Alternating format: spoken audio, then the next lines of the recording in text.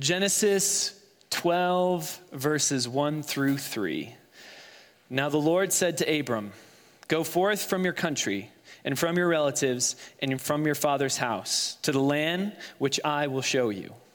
And I will make you a great nation, and I will bless you and make your name great.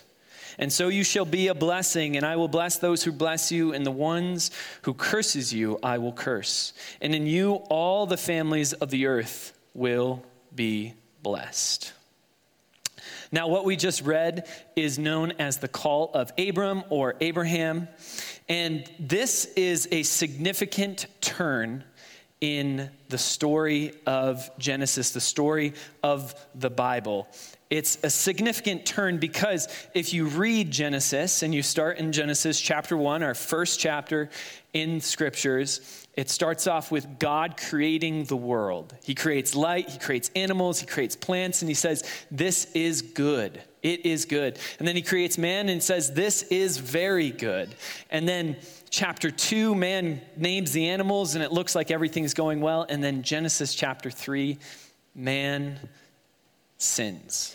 They eat the apple, disobeying God, and sin enters the world and God curses them. And then the next chapter, we have Cain and Abel. And I'm guessing you guys know what happened in Cain and Abel. Cain kills his brother Abel, and then Cain is cursed.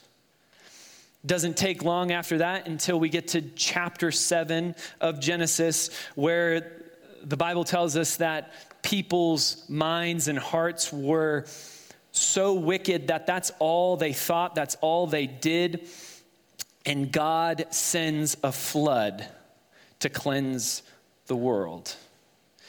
And then in Genesis chapter 11, you have the Tower of Babel, where God comes down, confuses the people's languages, and separates them across the whole earth because of their disobedience and arrogance and desire to be like God. And when reading Genesis 3 through 11, you get kind of depressed because it is just one failing after another. It's like watching a train wreck of human sin and God's curses to correct those sins. It's not one horrible thing, it's one horrible thing after another. And with these curses, God separates man from himself. He separates them from the garden. He separates Cain from his family. And then he cuts off most of the world's population by the flood. And then he separates the people at Babel. And it's curse after curse until we get to the story of Genesis chapter 12, where God chooses one man, Abram, from amongst the whole earth. And God will rename Abram to Abraham in Genesis chapter 17. So if we use that name, we're going to kind of use it. Abraham means like father of many, and Abram means father. They're very similar, obviously, but we're going to use them interchangeably here. But what does God tell him? He says, "Leave everything you know, forsake your home, depart from your relatives, and leave everything you know behind and go to the place that I will show you. For if you do, I will make you a great nation. I will bless you. I will make your name great, and so you shall be a blessing. And I will bless those who bless you, curse those who curse you, and in all the families of the earth will be blessed." Right? Blessing will come to a hurting, destructive, cursed world because it is through Abraham that this call in Genesis 12 that God is seeking to bring about blessing, to bring about redemption, to bring about blessing, and to reconcile the world. And when we look at the scope of Scripture and what this text means and what Abraham's life means, it is immense. But I do not want to lose perspective, the perspective of the man Abram. Because from where we're sitting, we think, Abram, this is a no-brainer. You obviously have to go. But for him, the decision is not so obvious. All right, let's not be mistaken here. Abram has a hard choice to make, for he doesn't even have a clear understanding of who the God is who called him. In Joshua 24, verse 2, it tells us that Abram, before he was called, was a worshiper of idols. Right? He doesn't have a track record like we do of who God is in Scripture. He only has the oral traditions that his family have passed down that have been mixed with idol worship. And it's a dilemma, for he can either live where he has been living and live comfortably with where he is, what he has, and what he knows. And he can definitely retire at this moment. Abram is not a young man when he gets called. He's 75 years old. And not only is he not a young man, he is also very wealthy. And he has the means to retire. And why go on an adventure when you're 75 years old? He has the means to ignore this call and sit back and enjoy what he has. But of course, we wouldn't be talking about Abraham today if he had ignored the call. Genesis 12, 4 through 9 records Abram's response, where it says, "So Abram went as the Lord had told him, and Lot went with him. Abraham was 75 years old when he set out from Haran. He took his wife Sarai, his nephew Lot, and all the possessions that he had accumulated, and the people that they had acquired in Haran. And they set out for the land of Canaan. And they arrived there. Abram traveled through the land as far as the site of the great tree of Moreh at Shechem. At that time, the Canaanites were in the land. The Lord appeared to Abram and said, 'To your offspring I will give this land.' So he built an altar there to the Lord who had appeared to him.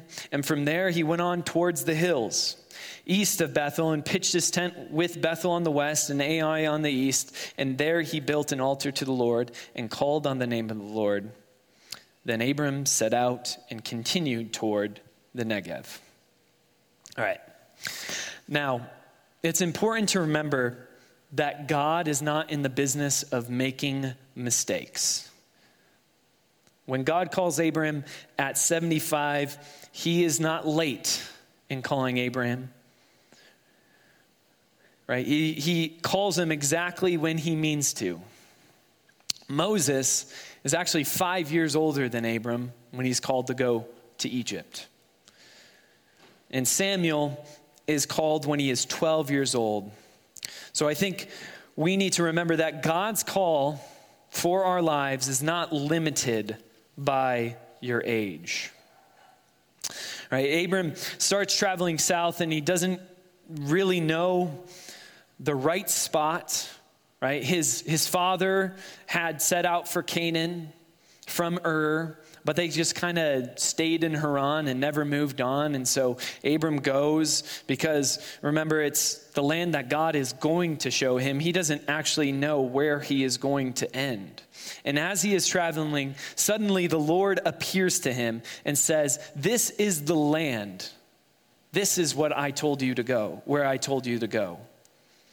And I'm sure Abram at that moment is relieved and excited. He found the place that God had called him to. And because of that, he's filled with worship and praise and thanksgiving. And he builds an altar and he worships the Lord. But a thing to remember is that Abram is a shepherd. Not just a shepherd of sheep, but he has other animals with him. And animals need pasture. And so instead of like us who live in houses, he lived in tents and lived the life more of a pastoral nomad. And so when he gets to that place, he can't stay there for too long because his flocks need food and water. And so he starts wandering around that place where God appeared to him, and he builds an altar. And he calls on the name of the Lord again, and he goes, how I imagine it is he's like, "Okay, Lord, what am I supposed to do next? You told me I'm in the land, but you didn't give me any further instructions." But God doesn't appear to him. So he continues to do what shepherds do, and he goes around. Which brings us to verse 10.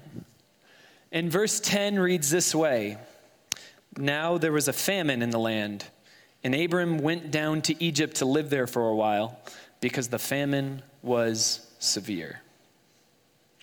A famine in what land? The land that God told him, this is the place.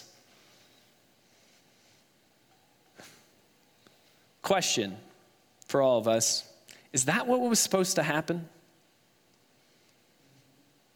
Of course, we, reading the story, having hindsight, knowing what God's going to do in Abram's life, know that this is just a part of God's plan, that he is sovereign and that he's in control. And we have the benefit of perspective, of hindsight. But Abraham doesn't. He is living it. He's not reading about it. He is forced to leave the land that God told him to go to. And I would wager that he, at the very least, is discouraged. But more likely that he is full of fear and doubt. And the reason why I say that is because when he gets to Egypt, he whispers to his wife and is like, you know what, wife? Don't tell them that you're my wife, because then people will get envious of me and then they'll kill me. So, just lie and say that you're my sister, because you're really my half sister. And they tell this lie because he's afraid of getting killed. And I wonder, what are all the doubts and all the different things that are coming into Abram's mind? I mean, he just left all that he knew to follow this call from God, to go to a land. He shows up in the land, and he almost immediately has to leave because of a famine. And it doesn't look good. It doesn't look promising. And I'm sure he's thinking. Right? Our assumption, maybe like Abraham, is that if God has called us to do something, shouldn't it work out? Shouldn't he go before you, bless what you do, and not immediately result in failure? And my next question to you guys is, have you ever experienced this? Have you ever experienced famine? Have you ever, like Abraham, obeyed the call that God had for your life, and then immediately afterwards, life became harder, more uncomfortable, and seemingly that God hasn't followed through for you? Because maybe how you felt then is how Abraham is feeling now. 10 years ago, almost all to the day as well. Apparently, things happen in March around here. But 10 years ago, almost to the day, I think it was March 8th, 2013, was my first time I ever came to Utah. And I was driving with a group of friends, and we came down through Provo Canyon into Utah Valley for the first time. And as we were traveling through this, I felt a conviction on my heart from the Holy Spirit that this is where I belonged. And I wrestled with that for a long time, because I didn't know anyone here. I didn't know a single person. And I couldn't explain it, but I knew that this is where I had to be, and I prayed and I surrendered. Now, soon after, I ended up dating a girl who lived in St. George. That summer, I got connected to a church in Springville, Utah, through camping ministry that I did that summer. And through that, I got to meet some of the people from around here, and they told me that there would be a lot of ministry opportunities that I could get plugged into. And I thought this all made so much sense. God, you called me here, and I'm going to come here, and I'm going to, do an internship. I'm going to marry this girl, and then I'm going to find a place and plug in and do ministry.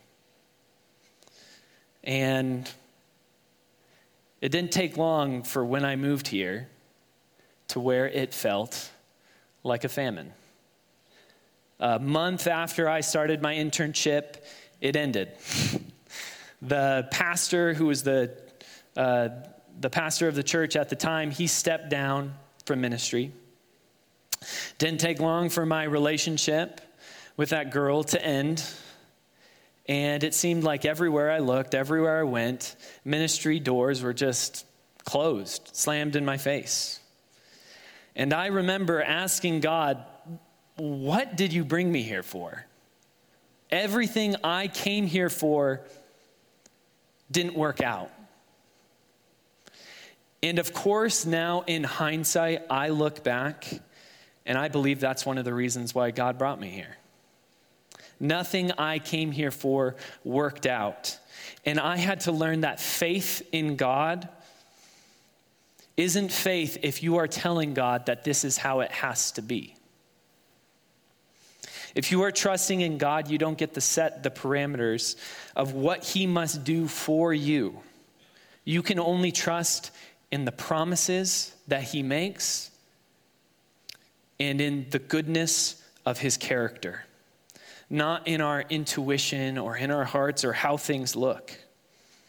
For it is only possible to trust God with open hands. You can't trust God with closed fists, because otherwise you are saying, God, I will trust you only if this happens a certain way and in a certain time, which of course is not trusting God, but yourself and in your way and in your wisdom and what you want. And God is refining Abram's faith, and not only his faith, but his theology through this famine, through this trial. Paul in 2 Corinthians encapsulates this idea far better than I ever could. He says in 2 Corinthians chapter 1, he says, "For we do not want you to be unaware, brethren." I keep missing these. I'm sorry. 2 Corinthians chapter 1, verses 8.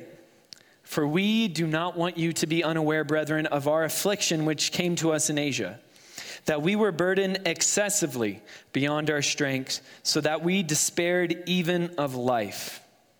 Indeed, we had the sentence of death within ourselves, so that we would not trust in ourselves, but in God who raises the dead." It was the affliction, the despair, the sentence of death that would focus him on the promises of God that could not be taken away. It was the suffering that would focus his life in faith on the promise of the resurrection. See, God gave Abraham promises, and guess what? God delivered on every single one of those promises. In fact, he did it even when it seemed impossible. Right? But like Abram, we can confuse the promises of God with our ideas of who God should be or what he should do, which creates mistrust, doubt, and fear when it doesn't happen. But we need to remember, however unlikely the outcome may seem in the moment, God's promises will be fulfilled. And we see that time and time again in the life of Abraham. So Genesis 17, 15 through 17. "God also said to Abraham, 'As for Sarah, your wife, you are no longer to call her Sarai. Her name will be Sarah.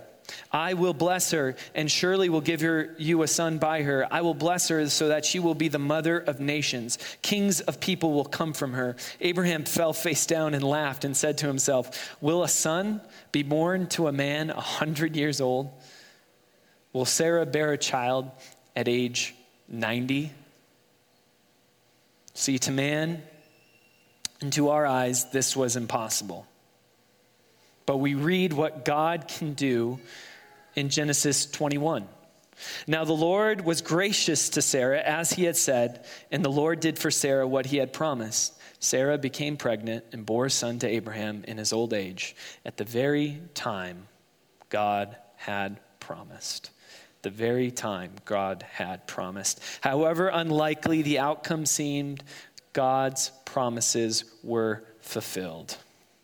Not only, however unlikely the outcome seemed, it's how dire the circumstances how dire the circumstances got, God's promises were fulfilled.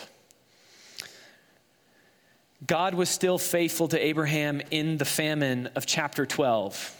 In fact, when they get to Egypt and Abraham's like, oh, she's not my wife. Pharaoh's like, oh, she's beautiful. I'll take her for myself. And then God sends a plague and Pharaoh's like, what the junk, Abraham? Why didn't you tell me? And God saves Sarah and they go eventually back to the promised land. Not only that, but Lot and his family would get captured and taken as slaves. And Abraham would have to go and rescue them, fight in chapter 14 of Genesis, and fight 4 kings. And perhaps he was feet or inches away from losing his promised son, Isaac, on Mount Moriah, before God spared him. God was still faithful to the promises, no matter how dire the situation got. And he was faithful to the promises no matter how long it took to come about. For it is through the covenant that God made with Abraham to bless him and to bless all the nations of the earth through you that Jesus is promised. Galatians 3:16 tells us this. Now the promises were spoken to Abraham and to his seed. He does not say and to seeds as referring to many, but rather to one, and to your seed, that is Christ. Jesus Christ was born 2,000 years after the time of Abraham. But God was still faithful to his promises. Even though Abraham didn't get to see him, God was still faithful. Abraham was promised to be a father of many nations. He only had a few kids. Abraham was promised that all this land would belong to his descendants, and the only land that he ever owned his whole life was where he was buried. But of course, this is what the Bible tells us what faith looks like. Hebrews 11, verse 1 explains faith like this. Now, faith is confidence in what we hope for, assurance about what we do not see. This is what the ancients were commended for. And just a few verses later, we see how Abraham had faith in Hebrews 11. By faith, Abraham, when called to go to a place he would later receive as inheritance, obeyed and went, even though he did not know where he was going. By faith, he made it to the promised land like a stranger in a foreign country. Verse 11, and by faith, even Sarah, who was past childbearing age, was enabled to bear children because she considered him faithful who had made the promise. And so from this one man, as good as dead, came the descendants as numerous as the stars in the sky and as countless as the sand on the seashore. All these people were still living by faith when they died. They did not receive the things promised. They only saw them and welcomed them from a distance, admitting that they were foreigners and strangers on earth. Verse 16, instead they were longing for a better country, a heavenly one. Therefore God is not ashamed to be called their God, for he has prepared a city for them. Therefore, God is not ashamed to be called their God. Why? Because of their faith in his faithfulness. Galatians 3:6-9 explains to us into more detail what that looks like. Even so, Abraham believed God, and it was credited to him as righteousness. Therefore, be sure it is those who are of faith who are the sons of Abraham. The scripture, foreseeing that God would justify the Gentiles by faith, preached the gospel beforehand to Abraham, saying, all the nations will be blessed in you. So then those who are of faith are blessed with Abraham, the believer. Abraham believed God, and it was credited to him as righteousness, and righteousness being right with God. Righteousness being fellowship with him, no longer under the curse of Genesis chapter 3, no longer separated, but reconciled to God. And today, how we have a relationship with God is no different than how Abraham had a relationship with God. Romans 4:22 through 25, which is the whole chapter is about Abraham, says this, quote, "This is why it was credited to him as righteousness. The words it was credited to him were not written for him alone, but also to us, to whom God will credit righteousness. For us who believe in him who raised Jesus our Lord from the dead, and he was delivered over to death for our sins and was raised to life for our justification." Romans 1:17 says, "The righteous," or the just, depending on your translation, "shall live by faith." That is how Abraham lived. And that's also how we are called to live. Timothy Keller once summarized Abraham's life. Oh, man. Shoot. This is embarrassing. All right, one second. I got to find Timothy Keller's quote because it's good. All right, there it is. I messed up there. I gotta redo that. All right, Timothy Keller once said this, quote, this is summarizing Abraham's life. "God says, 'I'm going to send you out.' Abraham responds, 'Where?' And God tells him, 'I will tell you later.' God tells Abraham, 'I will give you a land.' Abraham asks, 'Where?' And God responds with, 'I will tell you later.' God tells Abraham, 'I will give you a child.' And Abraham asks, 'How?' And God says, 'Wait and see.' God gives him a child, and then Abraham is asked to kill his child. And Abraham asks God, 'Why?' And God responds with, 'I will tell you later.' Walk up the mountain, take the knife, take the fire." See, Abraham was an ordinary man with a lot of flaws, but he was a man of faith who looms large over the pages of Scripture as well as human history. Almost half of the world claims that Abraham is their father. Christians, Jews, and Muslims all claim that he is their father. And the writers of the New Testament and the Old Testament talk about the importance of Abraham and what his life meant time and time again. And it's easy for us to idolize him, to build him up into this colossal figure that we could never be like, that he is godlier than we could ever reach. Yet when we read his story, it becomes clear that Abraham was a very flawed individual. He failed time and time again, and he was messy. But ultimately, what set him apart wasn't anything other than the faith he had in the promises of a faithful God and in the character of an extraordinarily gracious God. And that is the same God that we worship today. The same God that we trust in today. And it was God's faithfulness in the life of Abraham that brought about the fruit. Not Abraham's talent, not his intelligence, not his hard work. In fact, that's what got him into trouble when he conspired to lie. And when he tried to go, "Okay, God, you promised a kid. There's no kid. What are we going to do?" And they come up with a plan to have a kid by Sarah's handmaiden instead. And Hagar and Ishmael. And God says, "No, I promised you a son by Sarah." And it was his faith in God alone that set apart Abraham.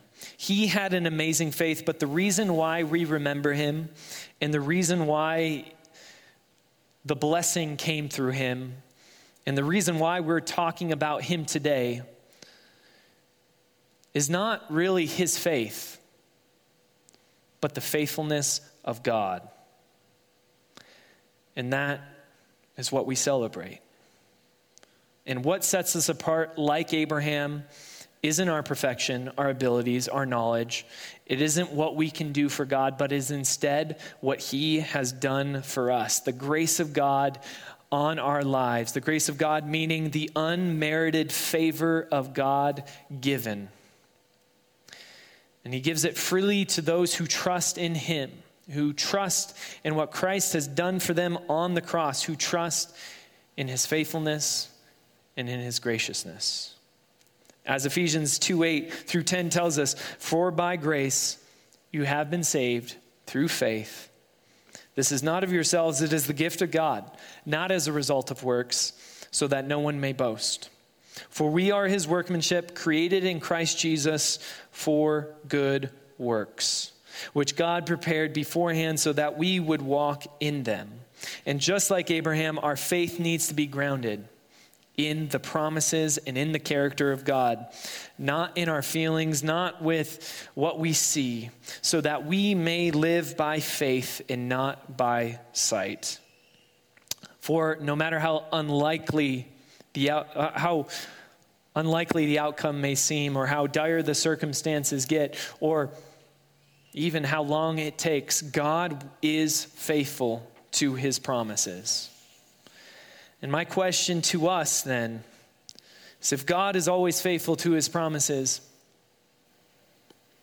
what promises are we leaning into? See, Abraham was leaning into the promises of God. What promises are we leaning into? Because like Abraham, we have the propensity of not knowing the differences between what my eyes and my heart and what I think what God should do for me, as opposed to what God actually promises. And if we are going to know, if we are going to be able to distinguish the promises of God against what we see or what we feel God should do, the answer is knowing the promises of God, and knowing the promises of God that are in Scripture. Those are the promises that we can trust in. And I have a few of my absolute favorite up here. These are these are promises that we can rely on. Never mind, I'm not going to say it. All right. These are promises that we can trust in wholeheartedly. John 1:9. If we confess our sins, he is faithful and just and will forgive us our sins and purify us from all unrighteousness. Romans 8:28. And we know that in all things God works for the good of those who love him, who've been called according to his purpose. 1 Corinthians 10:13. No temptation has overtaken you except what is common to mankind, and God is faithful. He will not let you be tempted beyond what you can endure. But when you are tempted, he will also provide a way out so that you can endure it. John 11:25 through 26, Jesus said to her, I am the resurrection and the life. The one who believes in me will live even though they die. And whoever lives by believing in me will never die. Do you believe this? Now, I began this sermon with the call of Abraham, where God said, go and do this, and I will bless you. I will be your God, and I will bless the world through you. And though we don't receive the exact call that Abraham got to go leave your family and go do everything that he was called to do, Jesus does give us who are of the faith a call. Right before he sends into heaven, he gives his disciples a mission, a call to bring the blessing that has come through Christ to the whole world. That fulfilled promise of Abraham. And Paul would call it in 2 Corinthians the ministry of reconciliation. The reconciliation of man to God that has come by the gospel of Jesus Christ. And this call is found in the final words of the Gospel of Matthew. And I want to end today by reading and reminding us of that call. Matthew 28, 19 through 20. Therefore go and make disciples of all nations, baptizing in them in the name of the Father and of the Son and of the Holy Spirit, teaching them to obey everything I've commanded you, and surely I am always with you to the very end of the age. This message has been brought to you by Alpine Bible Church in Lehi, Utah. If you'd like more information, please visit us online at alpinebible.com.